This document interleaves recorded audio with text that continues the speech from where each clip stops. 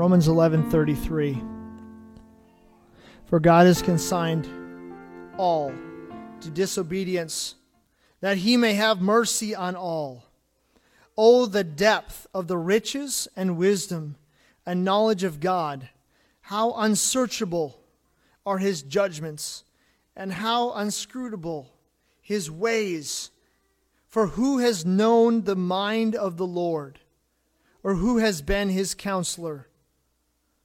Or who has given a gift to him that he might be repaid? For from him and through him and to him are all things. To him be glory forever. Amen. I appeal to you, therefore, brothers, by the mercies of God, to present your bodies as a living sacrifice, holy and acceptable to God, which is your spiritual worship. Do not be conformed to this world, but be transformed by the renewal of your mind, that by testing you may discern what is the will of God, what is good and acceptable and perfect. It's exciting to be here. Some of you are sitting at home with your fire blazing, and that's you'll watch this in a couple hours. That's fun too. It's good to be here around the Word of God together. If you'll remember, let's see if I can, maybe this thing will work this week since I switched the on button on. If you'll remember last week and for the last several weeks, we've been working out of Matthew chapter 2, and we've seen the Christ child as worthy of worship. Being God, he is worthy of worship. And namely, the wise men were the ones who exemplified this out of that passage. We see true worship from them as they discovered his star. They set out on a journey to find him. Finally, they bowed low and they gave gifts, all in worship of him. And last week, I don't know if you were here or if you remember, but I put 3 concepts on the screen that I would like to work on today surrounding this topic of worship. It's a big topic, and I'm hoping to gain a definition, a working definition for us of our lives as Christians.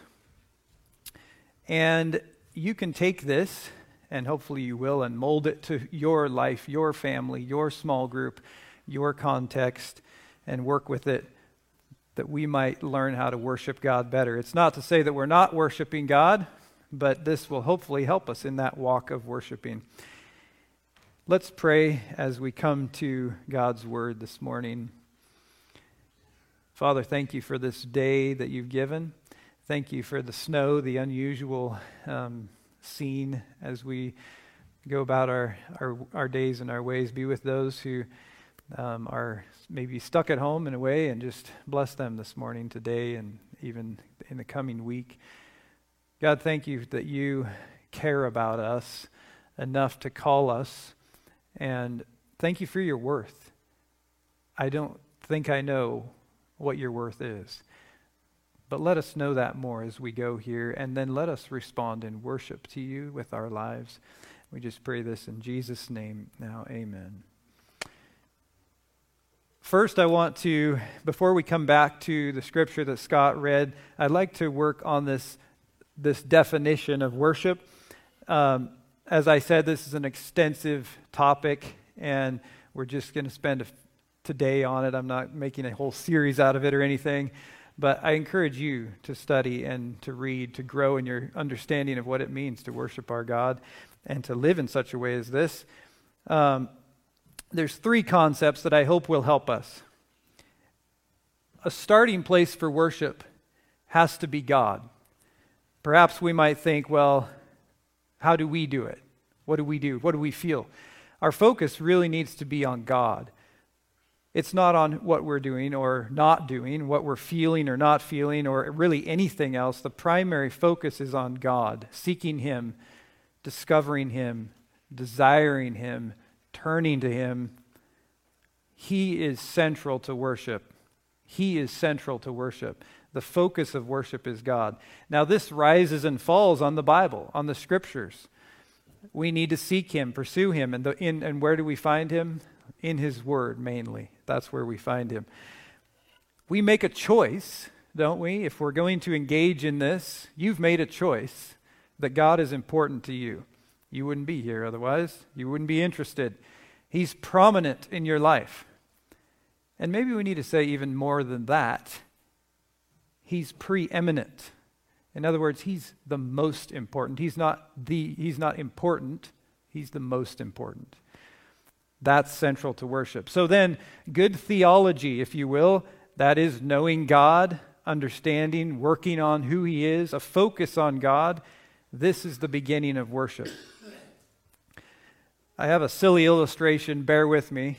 Some of you will appreciate it, others of you won't, but in any case, pretend that you lived in an apartment in New York City. Has anybody ever done that? That's what I thought. But pretend. So you got tired of the apartment in New York City. That you can probably relate to. But you decided in a change of pace. So you decided to move to an off-grid cabin somewhere in the middle of Eastern Oregon. Change of pace, just a little bit.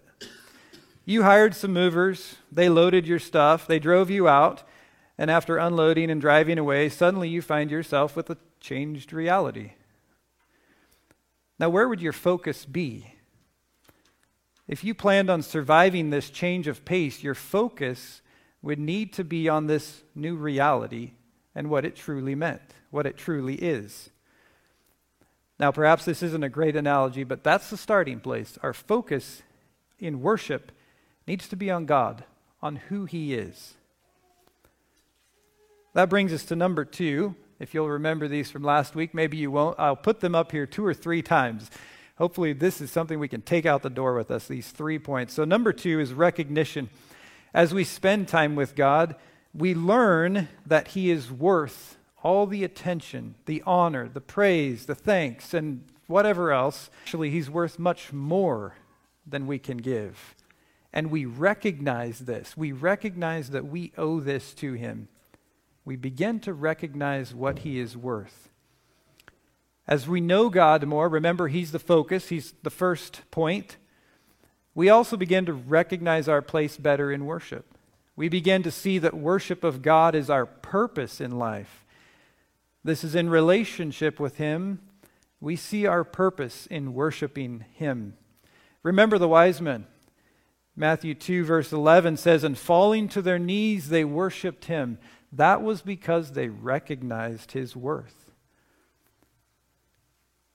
Now, a bit of a side note, but on this point of recognition, when we talk about worship, we could recognize worth in other places outside of God. We can give value where it's due, honor where honor's due, respect where it's due, etc. But as Christians, I think we reserve the worship. We reserve worship. When we say that word, we reserve that for God alone. It seems that in the Bible, when we see proper or godly worship, it is always directed to God or referring to things involved with worshiping God. Whenever worship is used in reference to anything else in the Scripture, it's improper, it's ungodly. You'll remember the worship of the false beast or the dragon in Revelation, perhaps Artemis in Acts and other places, or the worship of creation. These are always a problem. A couple scriptures, Acts 10:25, Peter went to see Cornelius at the prompting of the Holy Spirit. And when it says this, when Peter entered, Cornelius met him, fell at his feet, and worshipped him. But Peter lifted him up and said, "Stand up, I myself am also a man." So no man is worthy of worship. Revelation 19:10, John the apostle's with an angel. John's overwhelmed and says, "Then I fell at his feet to worship him, but he said to me, 'Don't do that. I am a fellow servant with you and your brothers and sisters who hold firmly to the testimony of Jesus.'" No angel is worthy of worship. You'll remember this one, Matthew 4:10. Jesus said to Satan after Satan worked him over, tempted him hard. He says to Satan, and he quotes an Old Testament passage, "Worship the Lord your God and serve Him only." God alone then is worthy. We recognize that He alone is worthy of worship.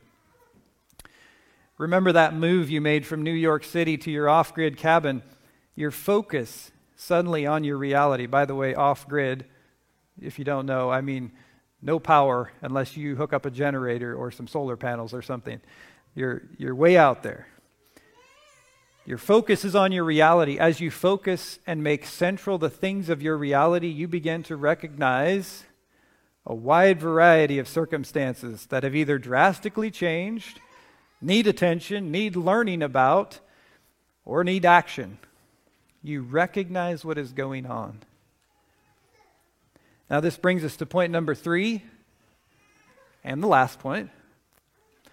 Learning about God and focusing on Him, then recognizing that He is worthy, it's now time to respond. We have a choice. We can be intentional in this response or not. In worshiping God, a right response, now hear this, a right response is one that attributes or ascribes worth to Him. A right response in worshiping God is one that attributes or ascribes proper worth to Him. We focus on God as central. We recognize Him to be worthy in various ways. Then we respond in our actions in ascribing or attributing worth to Him. In other words, we agree with Him, with God, that He is certain things and He has done certain things that are worthy. Now, how do we go about attributing worth to Him? Well, you start thinking on that. We'll look at that in just a minute. Remember your new off-grid lifestyle. Well, you've got a lot to focus on. And as you do, you recognize what needs to be done or changed or accomplished. And for your new lifestyle to be a success, you have to respond to what you recognized. You have to start taking steps, practical steps in this new reality. So let's turn to Romans, if you're not already there, Romans 12, and this will help us out in these 3 points. Now, these 3 points shouldn't be attributed to me, by the way. I think they come partly from Romans 12 and other people before me. Romans 12:1, Scott just read that. Let me just read it again. Romans 12, verse 1. It says, "Therefore, brothers and sisters, in view of the mercies of God, I urge you to present your bodies as a living sacrifice, holy and pleasing to God. This is your true worship." Now, look at these 3 points one more time. These 3 points, I keep hammering on them, but let's look at them again. Romans, the first one is God is the focus, right? The focus of worship is God. Think about Romans. What came before Romans 12? Well, Romans 1 through 11. If you spent time in Romans, you realize that Romans 1 through 11 is a treasure chest of theology, wonderful theology, full of revelation about Christ, about our salvation, about God and His program, some of the best descriptions and teachings about how God relates to us in Christ, how salvation works. These things are spelled out in these chapters. The focus is on God. Now, coming to Romans 12, verse 1, keeping that in mind, the focus has been on God. He is the central point and the focus of our worship. As we come to point number 2, recognition, we then break into verse 1. Therefore, in view of the mercies of God, with this theology, this great and deep and wonderful theology of 1 through 11, we come to verse 1 of chapter 12, and the author says, therefore, based upon all this that we've just talked about, all these details about God and what He has and is doing for us, based upon these great truths about Christ and salvation, etc., in view of these mercies, in view of the mercies of God extended to us, recognizing recognizing who God is, what he is worth, that he is worthy of our lives, and that brings us to our response. And the rest of the verse, as you've now spent time with God, recognizing his worth, then the author goes on in the last part of verse 1, I urge you to present your bodies as a living sacrifice, holy and pleasing to God. This is your true worship. Response. We now act upon the truths that we now know. So suddenly we see how true worship culminates. Action. Specifically, presenting our bodies. So it's everything about who we are and what we do in sacrifice, but not as the Old Testament sacrifice of burnt offerings and such, but it's a living offering. Isn't that interesting?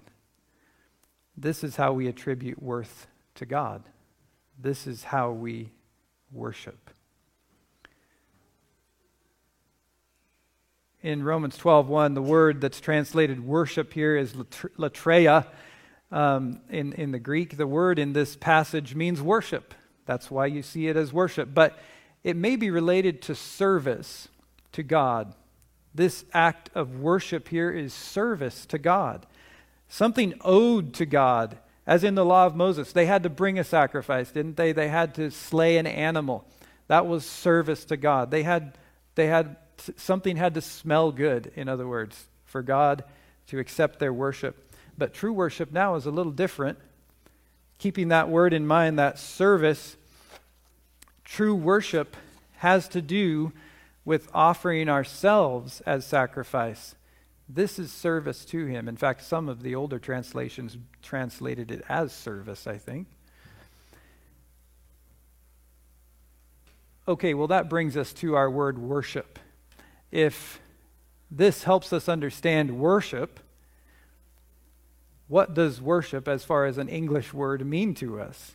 I think sometimes the definition can get lost, or maybe we ascribe it to something and end the definition there. But we need to think about that word a little bit. And I want you to think about it, if you will. If you have a neighbor, now is a good time to pause for a minute and ask them, what do you think of when you think of worship? You can share even if you know it's not all-encompassing. If your answer isn't entirely true, that's fine. That's a good start. So share with your neighbor for just a minute what you think of when you think of worship.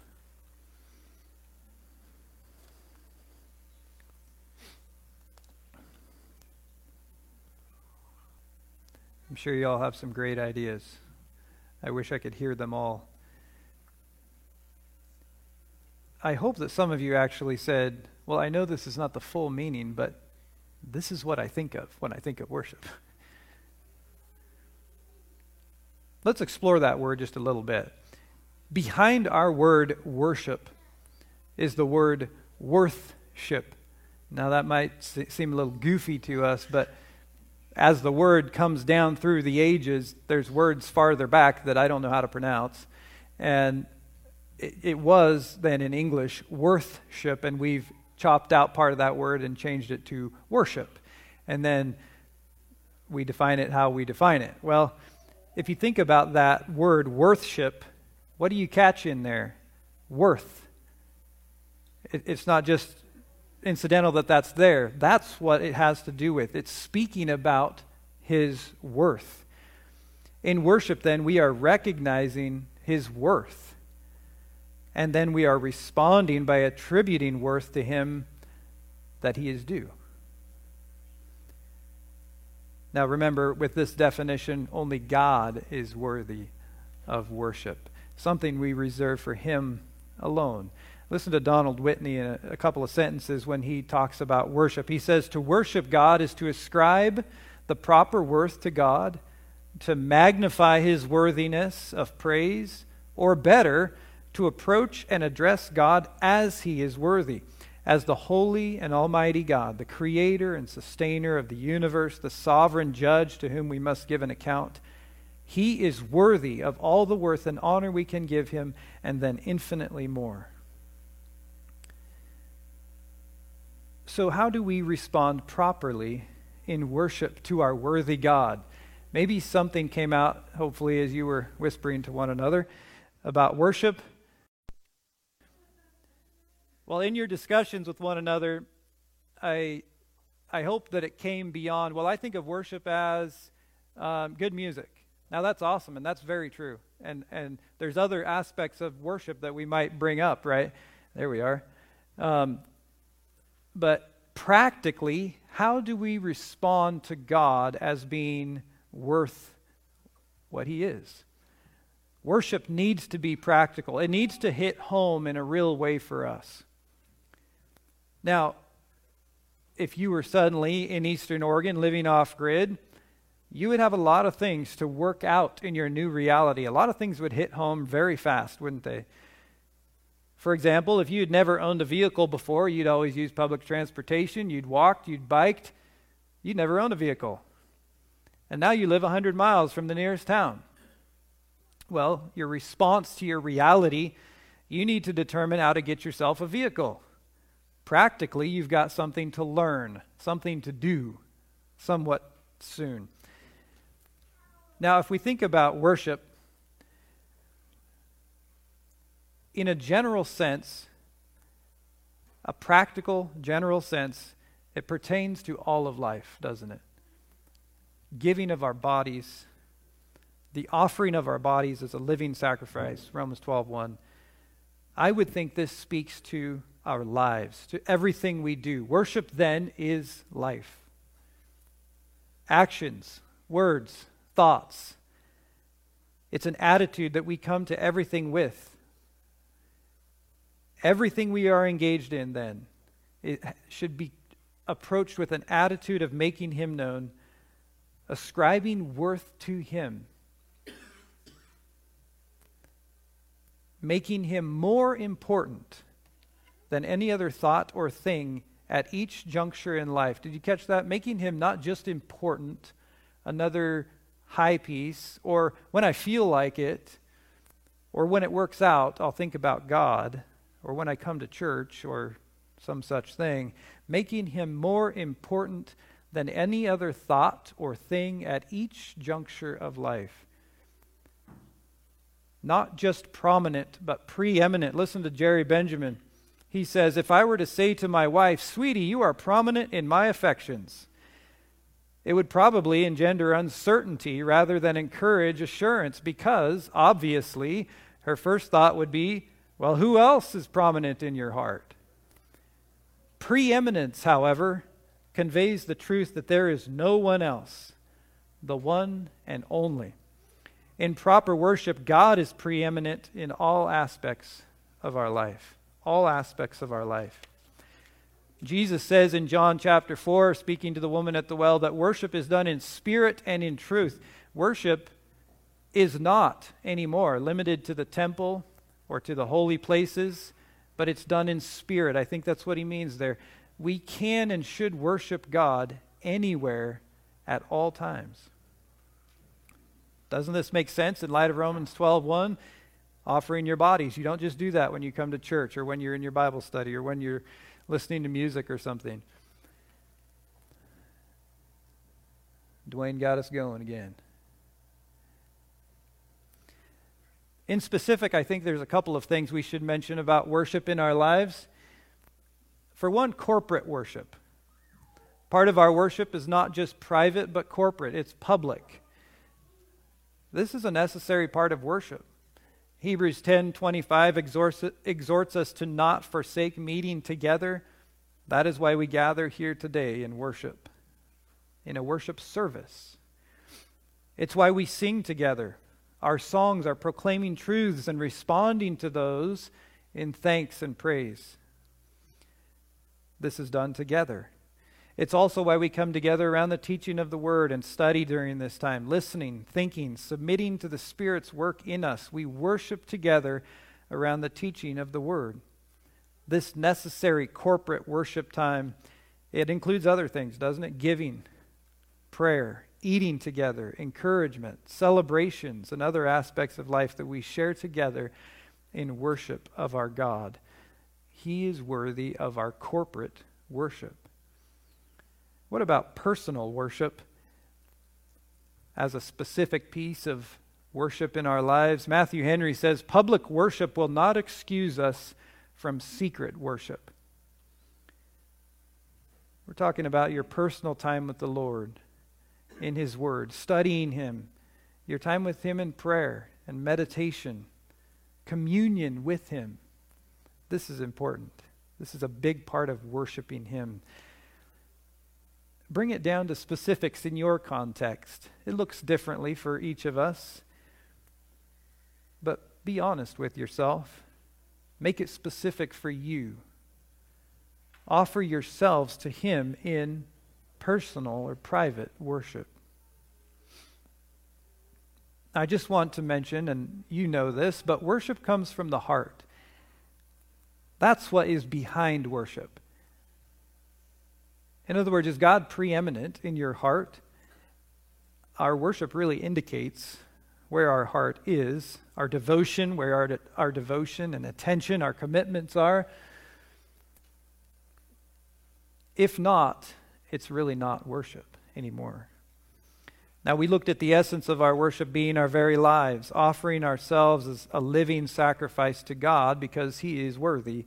It touches on all we say, all we do, all we think.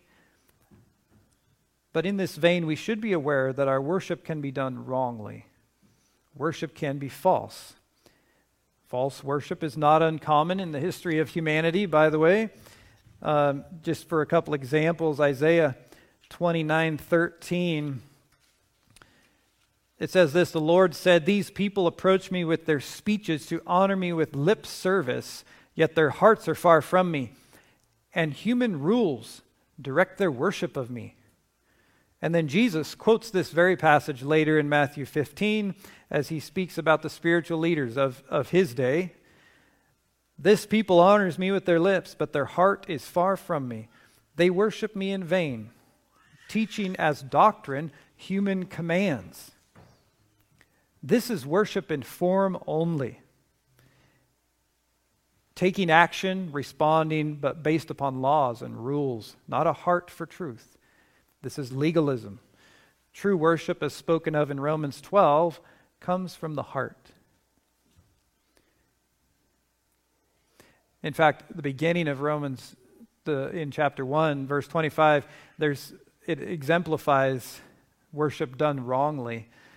And it says there, they exchanged the truth of God for a lie and worshipped and served what has been created instead of the Creator, who is praised forever. Amen. So we could check ourselves with this question. What am I worshiping? Where is my heart? And we can answer the question by examining where our attention, our energies, our commitments, our time, our money, where are these things headed? We can give worth to something that is truly not worth it in worship. We can ascribe too much worth to other stuff in our life, right? It could be anything, money, other things, dreams, memories, hobbies, nature itself, people. Maybe the hardest one is me. I can ascribe a whole lot more worth to me than I'm worth. Now, it's not at all to say that these things don't have all these options in life. They don't have true value. Some of them certainly do. But we must evaluate what that value truly is based upon God's standard, upon God's word.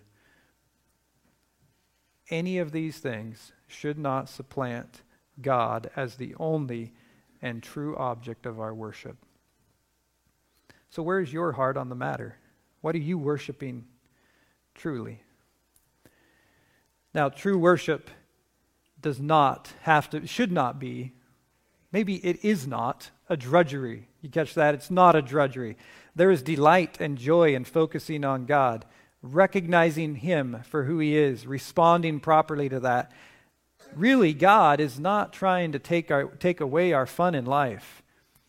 As Paul said in Sunday school, there's some, we shouldn't sit around thinking about those who are having fun and we're not. And somebody out there is having fun, but I'm not. Well, that's not what God is after. In fact, I think, if you will, God is where the fun really is at. We were created to worship him. We were created for this. Psalm 84:4 says, "How happy are those who reside in your house, who praise you continually." So if you just moved to an off-grid cabin in Eastern Oregon from a New York City apartment, you would need to focus on and recognize your new reality. You would need to respond with practical steps if you were to survive and thrive in the situation there. In like manner, we were created to focus on God, to recognize his worth, and respond with our lives. This is thriving Christianity. Come back to these three concepts again with me. Thinking about these 3 points of worship, we should notice that all three are important continually, and maybe you could think of them as working best as circular points. They come back around. They point at each other. They bounce back and forth. So in other words, as we continually keep the focus of our worship and our Christian lives on God, he is the focus, he is central, therefore we're learning of him. We're continually discovering him. We're discussing him. We're seeking him. The Bible is the primary means of this focus as God's revelation to us that we might know him and the things of him. We are in process, but we're all theologians.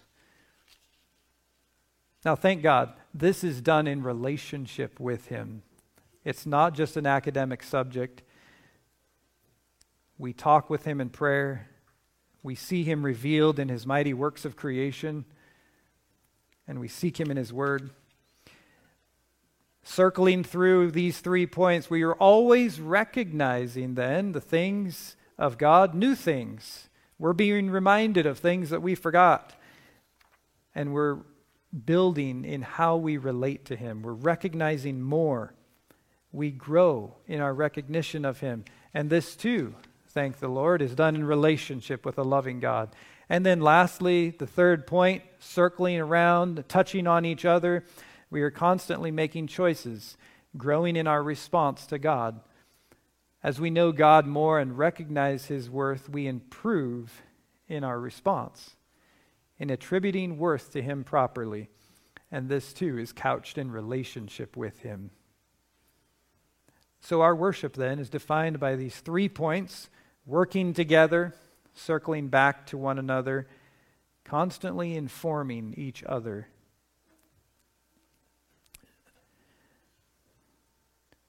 I think that each one of you could add to this discussion. As a Christian, you can add to this, and you should. Not right now, but as you bring it to your families and your small groups, your Bible studies, etc., you can flesh out this topic more.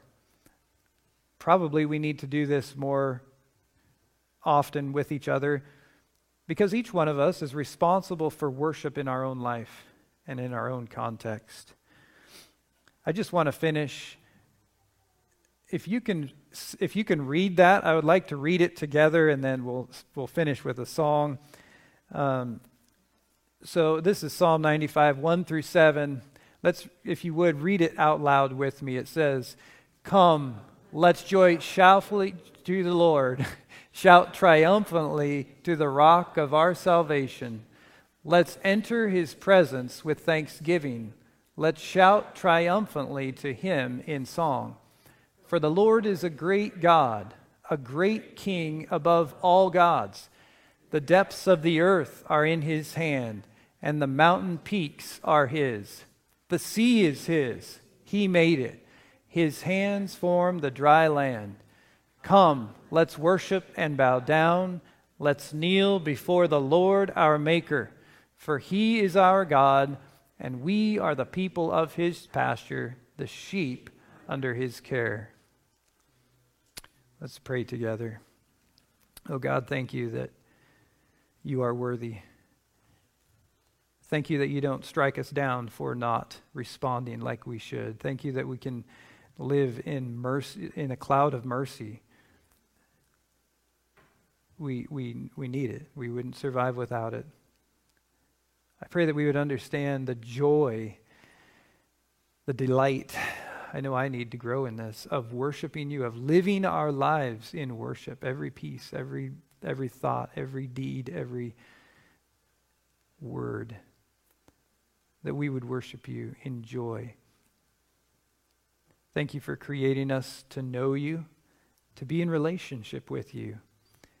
And even though we're not worthy, we can and we are. Bless each one now as we ponder these thoughts, focusing on you, recognizing you, responding with our lives. And as we go home here in a few minutes, just pray these things in Jesus' name. Amen.